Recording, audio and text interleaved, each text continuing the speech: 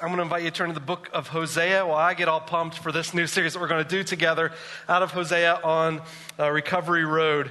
Hosea is one of those shocking books when you read it and what it contains. And I want you to know as we go through this book, we're going to go through the highlights of what is the book of Hosea. In your own personal time, if you want to be shocked, I tell you, read that book and check it out in different translations of Scripture. I tell you, even the paraphrase versions of Scriptures that relates to this book, paraphrases have the tendency of just packing in statements where this book is intended to give you a power punch to kind of shock you. You don't want to sit down and read this with your grandmother. This is kind of, you blush in the room when you're both present going through the book of Hosea. But this is a good book for us. As we already dive into this, as you find the book of Hosea, it's in the Old Testament, just after Isaiah, Ezekiel, Daniel, and then the book of Hosea you'll find there. It's not an extremely long book, but it's got enough chapters for us to get some very good content in it together. Some of the things we're going to be looking at, the idea of judgment. You know, the people like to quote, it's not godly to judge one another, or biblically, don't judge me when you've got a log in your own eye, the splinter in my eye. How God wants us to examine ourselves. We're going to talk about insecurity. We're going to set the foundation for what the book discusses today. We might enter in a little bit on I'm deciding this for the last message, but on sexuality. Our culture's obsessed with it. Hosea centers on it, but in a way that's gracious, loving, but challenging to us as individuals. I'm not looking to bash any particular person or group, but what the Bible challenges us in the book of Hosea for us personally and what God desires for us. And so I'm excited about this. We should all be approaching this with a little more energy today because you got an extra hour of sleep, baby, right? Okay, whatever. Some of you are like, nah, I got kids. They don't know how to read a clock. They got up anyway. I had to get up. I'm kind of angry this morning. That's how that works. If you're like me, that was my house. Dad, hey, Dad, go to bed. All right. Well, this book for us, the book of Hosea, is a beautiful book that really paints for us in a shocking way God's story of redemption in our lives and how it transforms our hearts, where God meets us in the crossroads of the messiness of what life is. We see God as a holy God in this book, but a God who gets messy. Sometimes when you think about God in religious context, you sort of see him as this God off in the distance that you're never worthy to just receive his love, and you hope to God you're just good enough that he might accept you at some point in eternity. But the story of Hosea is the opposite. It's a God who enters our world in that messiness and encourages us right where we are to see by his power the transformation that can take place in our lives.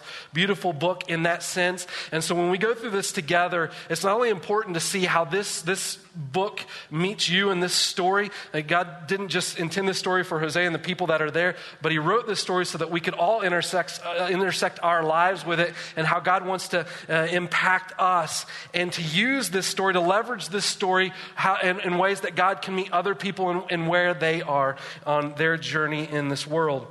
And so when this book was written, because of the content of this book, when this book was written, it's written in a history that it's very powerful in the way that God would want to use such a dynamic story to impact people. This book was written around 750 BC. And if you know anything about Israel's history in 750 BC, they're sort of at the pinnacle of what they are. They have financially, they are in a place where they've received in such a way that they're really not in need in comparison to other nations, other people groups. And so they're sort of in this place where they're kind of lulled spiritually to sleep, and the things that they're interested in life is just whatever makes them happy. But at this particular point in history, Israel is also going through a division. Hosea is more particularly writing his message or sharing his message with the northern tribes of Israel. In Israel's history, they have a king, Saul, and eventually David, and then Solomon. And then Israel has a civil war, and they split into, actually it's more like they split into 5/6. 10 tribes go to the north, 2 tribes go to the south. The southern tribes are referred to as the tribes of Judah. Judah was the larger of the tribes. It was the tribe Jesus came from. So 2 tribes in the south, the tribes of Judah. And the tribes in the north, the tribes of Ephraim, sometimes referred to in the north as Israel. They sort of refer to Israel as the northern tribes in the Old Testament, but oftentimes when they're specifying those 10 tribes, it's spoken about as the tribes of Ephraim, because that was the largest group of those 10 tribes that went to the north. And so they're in that division now in their history. They've been split. Hosea is going to the north to preach this message, but he summarizes this message for the entire nation. And what happens with Israel when it splits, the southern tribes, they somewhat have a godly lineage, some godly kings that lead, and they have some ungodly kings that lead. The northern tribes really don't have any godly kings that lead.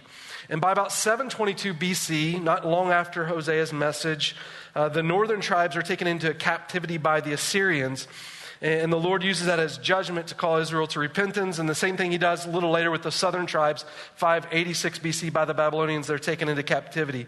So before this captivity, God is bringing this message of judgment to Israel. We've talked about this in the very last message last week that we shared from Obadiah, that God used his prophets to speak to covenant Israel under the covenant they have agreed to in the Old Testament, to call them to repentance, to draw them back to God. And so it's sort of this judgment and salvation that's mentioned in the content of the prophets, that God's desire for them is to walk with them. There's judgment if they refuse to walk with him, but God's ultimate desire is salvation, the rescuing of them, that those people would belong to him. And Hosea is a similar book following that backdrop of what prophets are.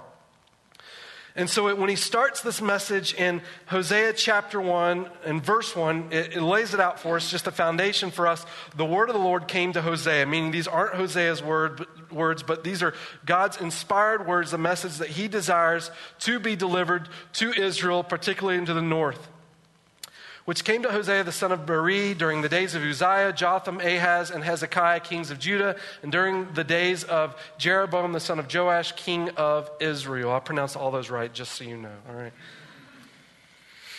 So Hosea is giving this message, and he's dating for us when it takes place. He lists all the northern kings. Israel had a succession of northern kings at this time. He lists the southern king. So in a time period, you know when this is being expressed. This word of the Lord came to him during this time. What's particularly important as we look at this first chapter together is to understand the way God wants to communicate his message. One, he asks Hosea to do something that's shocking. And two, he uses the names of the individuals within the first chapter of this story to paint the picture of the message he desires to deliver. And the individual God chooses to share this message is an expression of the message he desires to share. Not that he's a prophet, but that the name itself, Hosea, it literally means salvation. God is bringing salvation to those that really are not interested in it. Northern tribes of Israel, not following after any godly king at this point in their history, reaching the pinnacle of what the northern tribes achieved in their success, started to fall into the worship of Baal, which is a false god, a god that they would even sacrifice children to. And in the backdrop of the worship of this false god, the one true God is bringing to Israel salvation. When they're not looking for God, God is looking out for them.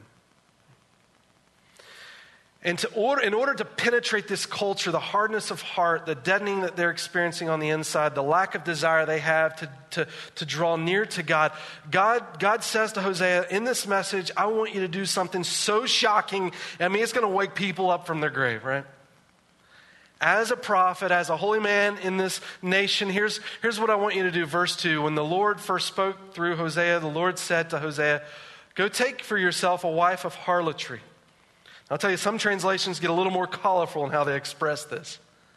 But take for yourself a wife of harlotry and have children of harlotry.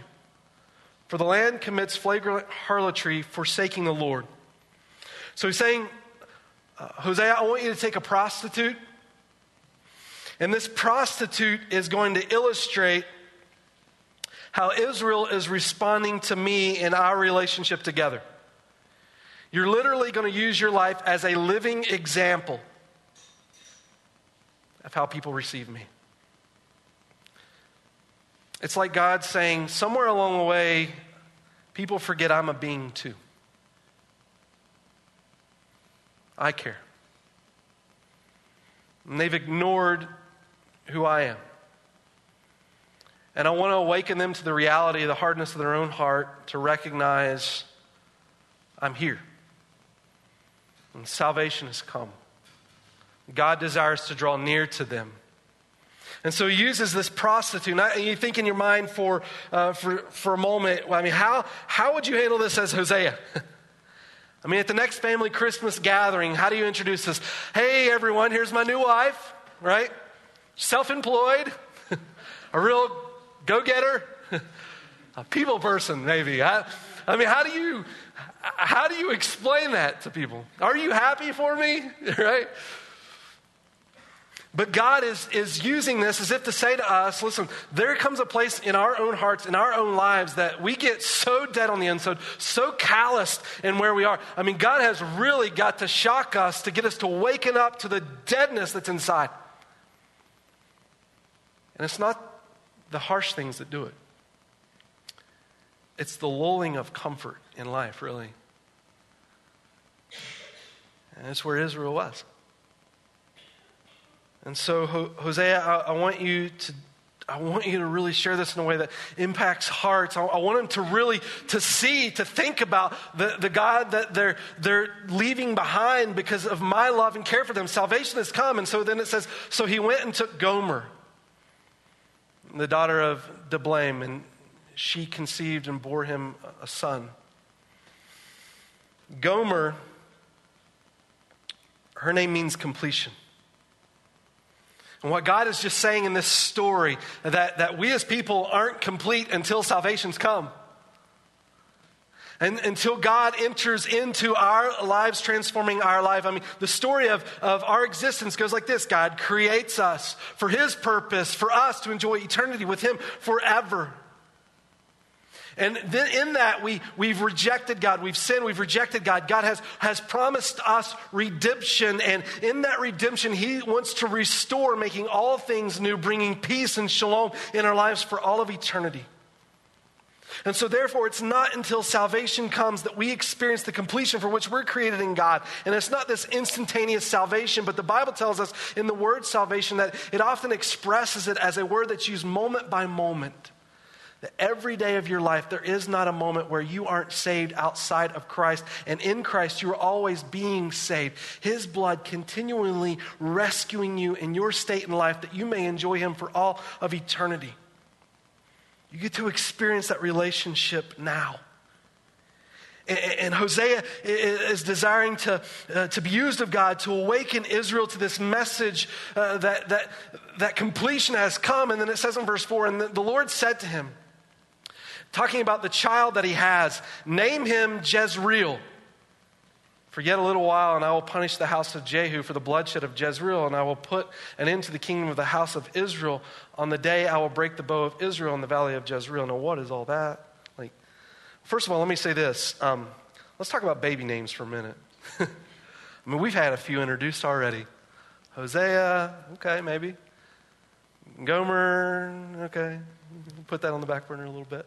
But Jezreel, the name means judgment. If you're going to have, if you're thinking, I want to have a kid, he is going to be the next impact player in the NFL. We're talking linebacker. Can I just submit to you this morning, Jezreel, right? It is about to get Jezreel up in here. Right? I mean, whatever team Jezreel plays for, it is going down. That's what he's saying in Hosea. This word means it's judgment. I mean, we see Israel's response to God and God using prophets to proclaim that there is judgment coming. And so this message of this first child is declaring that there is judgment coming. And then when you get to verse 6, commentators, theologians are a little bit uncertain as to how this plays out in the relationship of Hosea and Gomer. But it kind of gives this indication. It says in this passage that Jezreel is born. to Hosea. But the next children to follow, there's sort of mystery touted around them. It doesn't necessarily qualify Hosea as being the child. It's kind of saying, or as being the father, it kind of says to us, looks like Gomer's past is catching up with her. And then it tells us in these next verses that then she conceived again and gave birth to a daughter. And the Lord said to him, name her Lo-Ruhamah, which for I will no longer have compassion on the house of Israel, that I would ever forgive them. Her name literally means, I don't know if you would maybe be interested in this baby name, but it means no mercy. And judgment is coming and there is no mercy. Gomer's past catches up with her. I don't know where this child comes from. It could have out of anywhere. And now this child is conceived and no mercy. And then in verse 8 and 9, it says, when she had weaned no mercy, she conceived and gave birth to a son. And again, who knows where this child has come from? And it says, and the Lord said, name him Lo-Ami. For you are not my people, and I am not your God.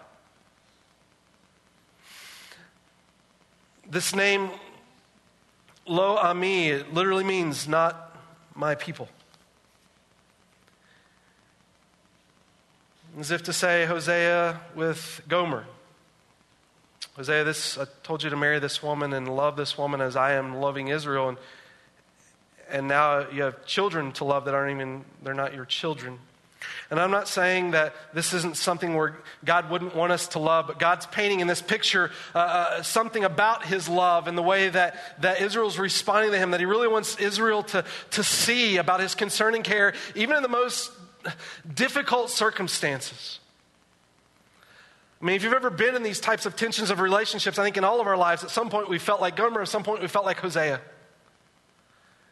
And Gomer maybe the situation's just kicking herself. She can't get past her past. It keeps catching her, right? And Hosea wants to love, but the pain of just going through these moments seems like it's too much to bear. This gets real, doesn't it? And so in verse 9, he finally has something that he calls not my people. And when God writes this in verse 9, he uses Hosea to share this message. Something interesting about the way God chooses to word this should have really cut deep to the heart of the identity of Israel. Because you got to think, when you're Israel's people, you're not necessarily walking with God. I mean, you might be thinking to you, preferential treatment, we're still better than everyone else. God called us, not you, right? And so we're special. We're just always lovable because we're lovable for no reason, really. We're just lovable. When God says in verse 9, and the Lord said, name him Lo-Ami, for you are not my people, and I am not your God. What God actually says in this, I am not your God, in this phrase, what he's saying in this passage, I am not your God, is he's using the same word that God intersected with Moses. I am. In Exodus chapter 3, when God encountered Moses and Moses finds God's name for the first time. God's name, he says to them, is I am. I am. And in verse 9, what he's saying in this passage is, guys, to you, I am not I am. The people I've called out of the wilderness to walk with me. The people I've set free. The people I've covenanted with, and the people that I've created to experience a relationship with me. I'm not that. Israel, he brings them to a point to recognize exactly where they're at apart from him. And then in verse 10, things change. It says in verse 10, yet the number of the sons of Israel will be like the sands of the sea. I mean, you just remember, you're not my people. Now all of a sudden he's saying, Yeah, you are. The number of the sons of Israel will be like the sands of the sea, which cannot be measured or numbered. And in the place where it is said to them, you are not my people, it will be said to them, you are the sons of the living God. Israel, you're at a place where you're just crying out saying, can God just get one person? Just one person.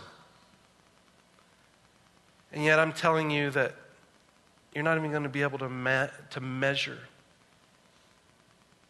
the people that will belong to me. In the midst of the messiness, in the midst of the destruction of sin, God's healing and salvation is declared. And he begins to use Hosea as a picture to express this. I mean, could you imagine verses 4 and on as Hosea's family grows, but not by him, and he's looking at this moment, and he's hurt, and he's just seeking after his wife the way God is seeking after Israel. And then someone comes up to him and says, "Hey, Hosea, I don't want to be the one to tell you this, but I just ran into Gomer, and she's in the other city in the arms of another lover again." How that would feel. When Hosea becomes an expression for us, a picture to us, for us just to awaken on the inside for a moment and say, yeah, but you think of Hosea's circumstance, and that's painful to think about, to be on either side of this. But what about you and God? Right? Where is your heart in that? Is it dead? Is it hardened? Have you fell into the arms of other lovers to callous yourself in such a way that the relationship to the Lord has become obsolete? And then God says something. Chapter 3, verse 1. The Lord saying to Hosea, the Lord said to me, go again and love a woman who is loved by her husband and yet an adulteress, even as the Lord loves the sons of Israel, though they turn to other gods and love raisin cakes. So I bought her for myself for 15 shekels of silver and a homer and a half of barley. Why in the world are raisin cakes and barley here? Right? After I'm done today when I leave church, I'm just get me a raisin cake. Raisin cakes, they think, is some sort of ritual that was performed in worship of the false god of Baal. And so they're saying to her that there she goes again, following after other lovers. But Hosea, you're demonstrating my love, remember, and so I want you to pursue her. As she runs away, I want you to pursue her. And here's how far I want you to go. I want you to buy her back out of slavery. She's gotten so low that she is in slavery. But I really want her to see my love, that even at her lowest point, you pursue her in love as a demonstration of my love for her. So buy her. Historically, the common price of a slave was around 30 shekels.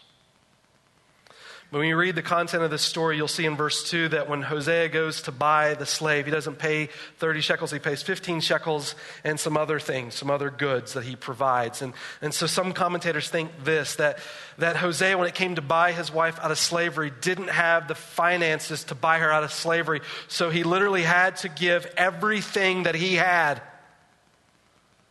for her.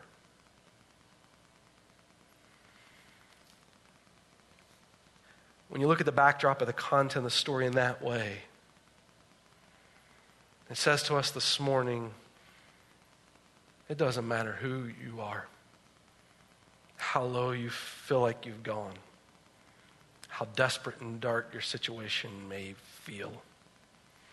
There is no extent to which God's love would not pursue you for him. Everything for you.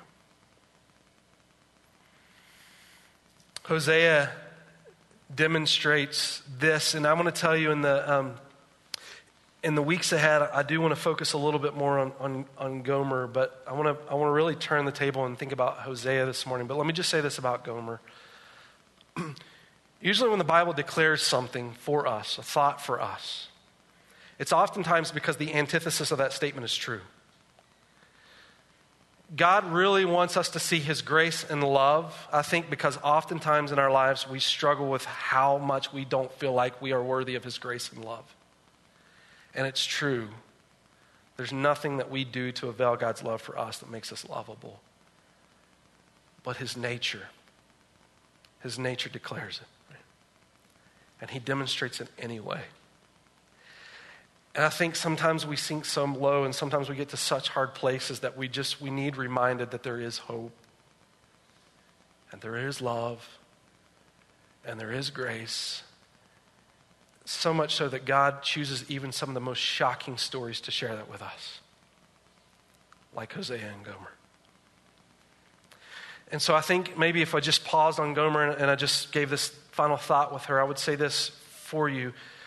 If your heart feels dead in your walk with God, if it feels like it's gotten into a lull like Israel, just reflecting on the magnitude of this love and God's desire to transform. Look, what he said in this verse is not only is it just one child, but God's going to have children in the sand of the sea. So it's not enough just to get by. God isn't coming here to rescue you just so you can be like, finally, I've just got my head above water. But rather, God wants to raise you up out of the ashes in him so that you can be called a child of the King, be lavish new as a new creation in God, and enjoy the expression of what that means in your life. God sets you free from darkness and a background that chains you so that you can leave that behind and walk in newness of him. And I don't want to sound like, for some of us, it's going to be like a light switch. Sometimes there's real struggles in it. I think Gomer's in a real struggle in it. But to remind her of that position in Christ is what helps her find freedom in who she is in Jesus. But let me say this about Hosea, because this is, I think I'm not going to focus much on this thought as we move forward, but it's important today. Because Hosea is a representation of the broader picture of who the Lord is. And I really want to focus on the Lord as we move forward, because that sets the foundation for everything and invite us into that. You look at this story through the image of Hosea and Gomer, and you see that in this story, God has a vision and a burden. God has a vision for people and a burden for them, so much so that he gives everything for that. God has a vision and a burden. And I don't want to share that in a way that makes us think, God had this thought all of a sudden to rescue people, okay? Let me blow your mind with the concept of God. God doesn't have thoughts. And I'm not saying God's ignorant, but God doesn't have thoughts. And the reason that God doesn't have thoughts is because in order to think something, it's inferring that you didn't know it to begin with. So we have thoughts because we are learning new things.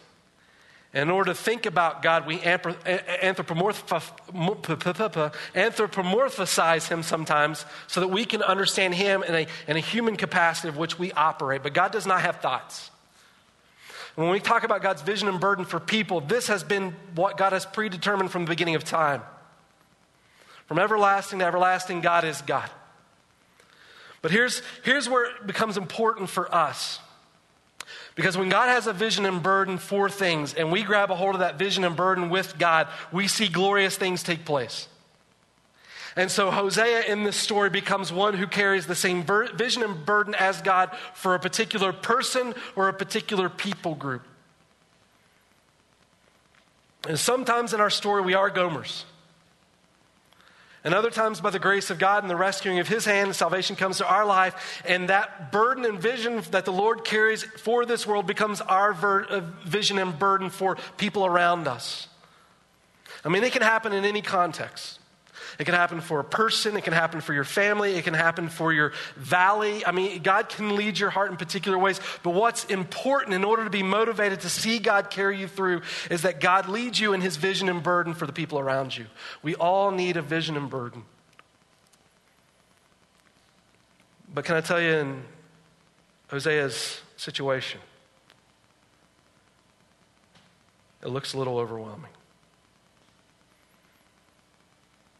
Because I can't help but acknowledge in that burden for Israel and that vision for Israel and for Gomer, there's pain with that. any real thing you do for the Lord, it will come with adversity. And Jesus said, take up your cross and follow me. I mean, when you're really stepping out in faith, you know you're really stepping out in faith when you're following after God to do something that you're like, man, on my own, there is no way. And so can I give you some comfort in just how to work through that? How maybe in your life, if you feel like a Gomer, we've expressed it, but if you're coming to things and you feel like a Hosea, can I tell you, all of us get to that place where we don't know what to do.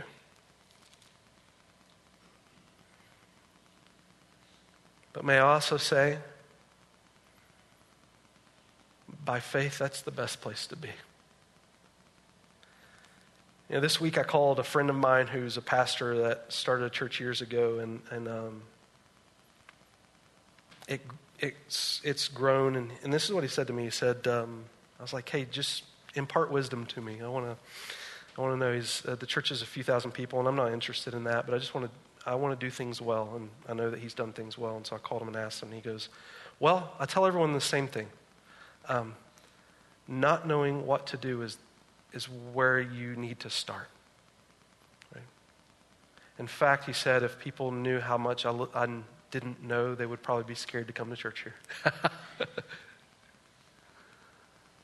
Man, to be honest, when you're following after God and you get into situations, most of the time we've not been in those situations before. And so when we're trying to navigate through those things, we just don't know what to do. But can I tell you the most comforting thing in that? You know the one who does. Like sometimes if we could see step 4, 5, and 6 of where God was going to lead us, we would never take that first step. But I think God puts us in the darkness in those situations many a times just so he can lead us because he knows how to do it better than we do ourselves. And we look at circumstances and sometimes we know the calling is bigger than ourselves and whatever God's going to lead us to and being Hosea's in circumstances. But can I tell you, if you're wondering if you have the strength, I think it's even okay in those moments to recognize you don't have the strength. I don't have the power for what it takes to see my family grow in the Lord. I don't have it. I don't have the strength to see this valley come to know the Lord. I don't have it. I don't have it. And sometimes we can say, I don't even have the strength to get up tomorrow. I don't have it.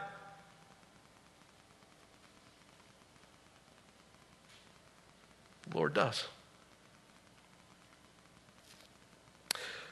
The Apostle Paul, if I just ask for a moment this question, Paul, you did incredible things for the Lord. You did powerful things for Jesus. I mean, how could you even do those things? In my mind, like getting up tomorrow and seeing my kids just not fight for a day, that would be a success. But you're talking about a guy used by God to see a world transformed. What's your secret? What is the secret? I think Paul told us repetitively in Scripture. Can I give you just a couple? And all of these things, look, he doesn't just say I. In all of these things, we are more than conquerors, look, through him who loved us. I think Paul's indicating for us the place where he's found the beginning of the strength to do what God's called him to do, and that he found himself as Hosea with a God who was just relentless in pursuing him. We conquer through his love. Allowing the Lord in those moments to recognize, I don't have the strength, God. I don't even know what to do. But you know the one who does. And so in those moments, you're lavished in his presence so that moment by faith, you're learning as Hosea how to walk with him. And in that challenge in your life, the greatest lesson you're going to learn in it is not what you do. Rather, it's how God's going to use that circumstance to grow you with him. Hosea is learning moment by moment, not having the strength, not having even the answers, how to walk with Jesus, and in that faith, seeing his relationship with God grow himself. Paul said this in Philippians 4:13. This is the famous one, right? I can do all things through Christ who strengthens me. I mean, this is talking about in relationship to Jesus. This isn't talking about if you just believe it, you get a Lamborghini. That would be great if we could manipulate this verse to say that. That's not what this is saying, okay? Selfishly, it's not what this is saying. What it is saying is the way Jesus leads you and transforms you. That's where he gives you the strength to continue to empower you to what God's called you to do. And can I tell you, these verses are one of these verses where you as a believer in a crossroads, when you meet it, this is what happens. You either believe it or you don't. God is big enough or he isn't. But the only way you discover that is in the challenge of that circumstance.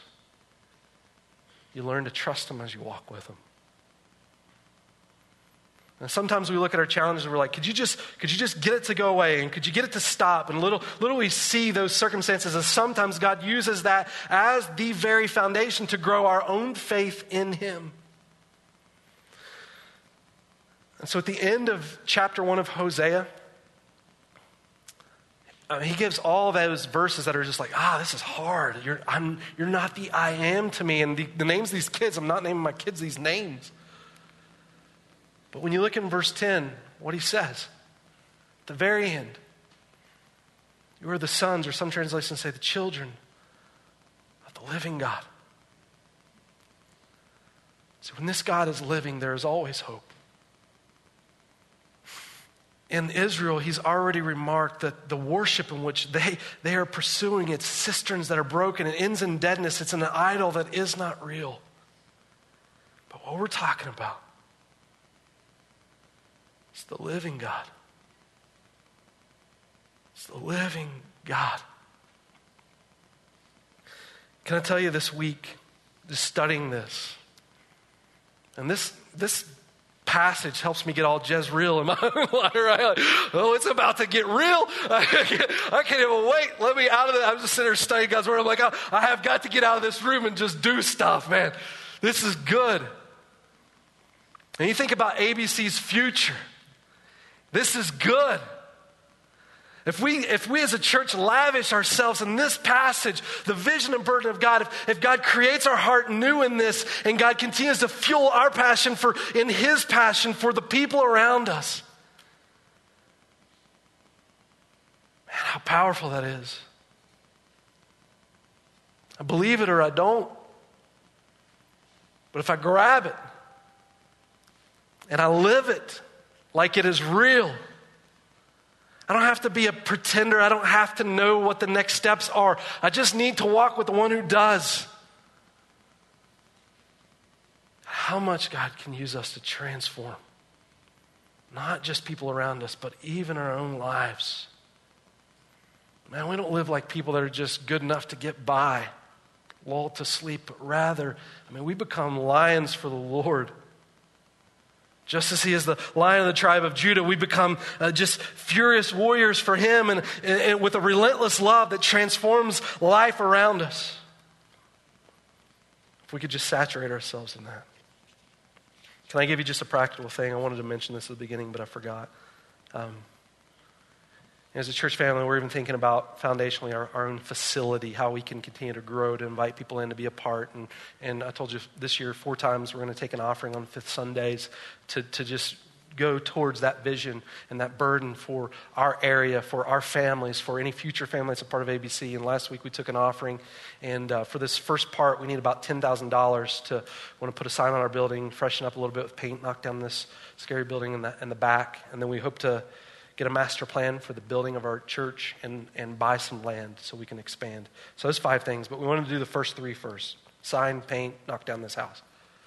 We need $10,000, and we took an offering last week, and we got about half of that for us to go towards that cause. And so I want to thank you as a church family for that, because that's a reflection of our desire to see God continue to work in us and through us. That's just one way. More than just gathering here on Sunday, something that we should delight in as a church. That's how each of us continue to live the life of Hosea beyond these walls. I think one of the ways it helps us to do that is we all know what it's like to be a Gomer. how we weren't complete until salvation. When we begin to experience that, it doesn't matter how empty or without strength or uncertain you may think the next couple of days may be. You know the one who is true. And you get to walk with him in that, to see how God works in our brokenness. This message has been brought to you by Alpine Bible Church in Lehi, Utah. If you'd like more information, please visit us online at alpinebible.com.